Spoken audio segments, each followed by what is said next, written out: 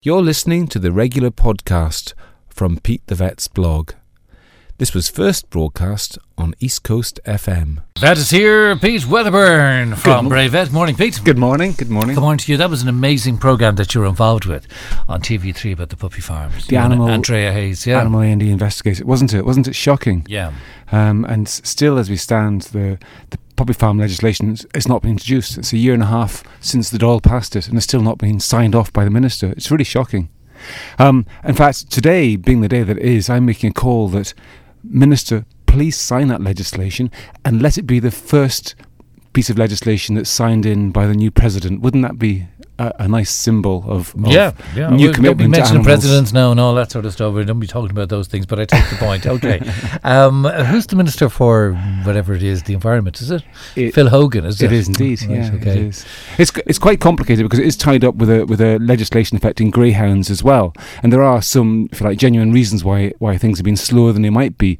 But although they're slower than they might be, they're certainly not as fast as they might be. Now, they had in their manifesto, Fine Gael, that they were going to abolish the ruling on stag hunting that the Greens brought in. Well, I'm quite happy for them to go slowly on that one.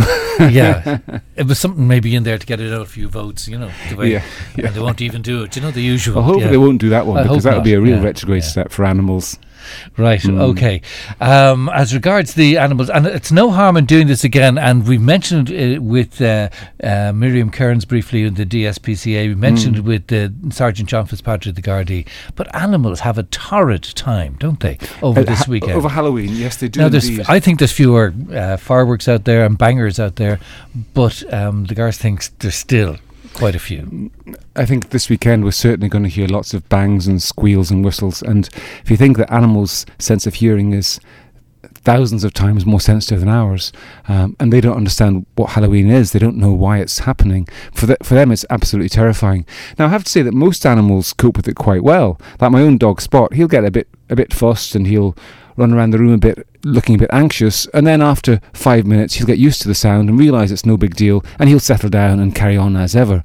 But there's a minority of dogs out there that get hysterically upset, and they literally spend the whole night running up and down the stairs, jumping onto tables, trying to hide under chairs, just getting really het up about it. And those animals, if you know your pet's like that, what you ought to do is go to the vet and talk to them about emergency short-term measures, and that would include sedation in the form of tablets. And the sedation have two really good effects. First of all, they stop the dogs feeling as anxious about stuff, but secondly, and very importantly, they have a memory losing effect. So what that means is the dog doesn't remember being frightened, and that's a really useful thing, because part of the reason they get hysterically upset is that they remember being frightened the last time they heard the bangs and whistles, and it's kind of it gets them even more het up. So medication can make a huge difference. And I think that a message that should go out to all pet owners at this time of year is make sure that your pet has ID on it. Ideally microchipped, but in addition a tag around the neck, because on the Monday after, on the Tuesday morning after the bank holiday, the animal shelters are inundated with lost animals that turn up. Because what happens is a frightened dog or cat will just run in fear, and they'll get out of their own locality, and then they get lost. And if they're lost without any ID, well, they might as well be thousands of miles from home, because you'll have a very hard time getting them back. So make sure your pet carries ID this weekend.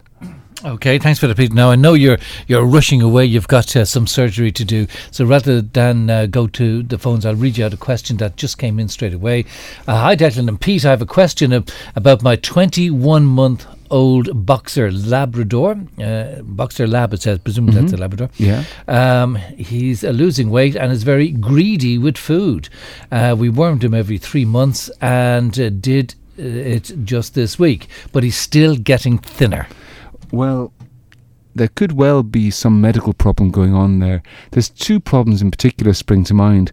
One of them is that some dogs stop producing enough enzymes from their pancreas. What that means is the food isn't digested properly anymore, and it just passes right through the dog's body to the other end. And that means that nutrients in the food can't be absorbed. And animals like that, they're ravenously hungry because their body is hungry, but however much they eat, they can't get the goodness from the food. And so they eat lots and lots of food, but they lose weight, and they actually become emaciated eventually. They're like walking skeletons if they're not given treatment. Now, diagnosis is simple. You go to the vet, and the vet takes a blood sample, and the blood sample is tested for pancreatic enzymes.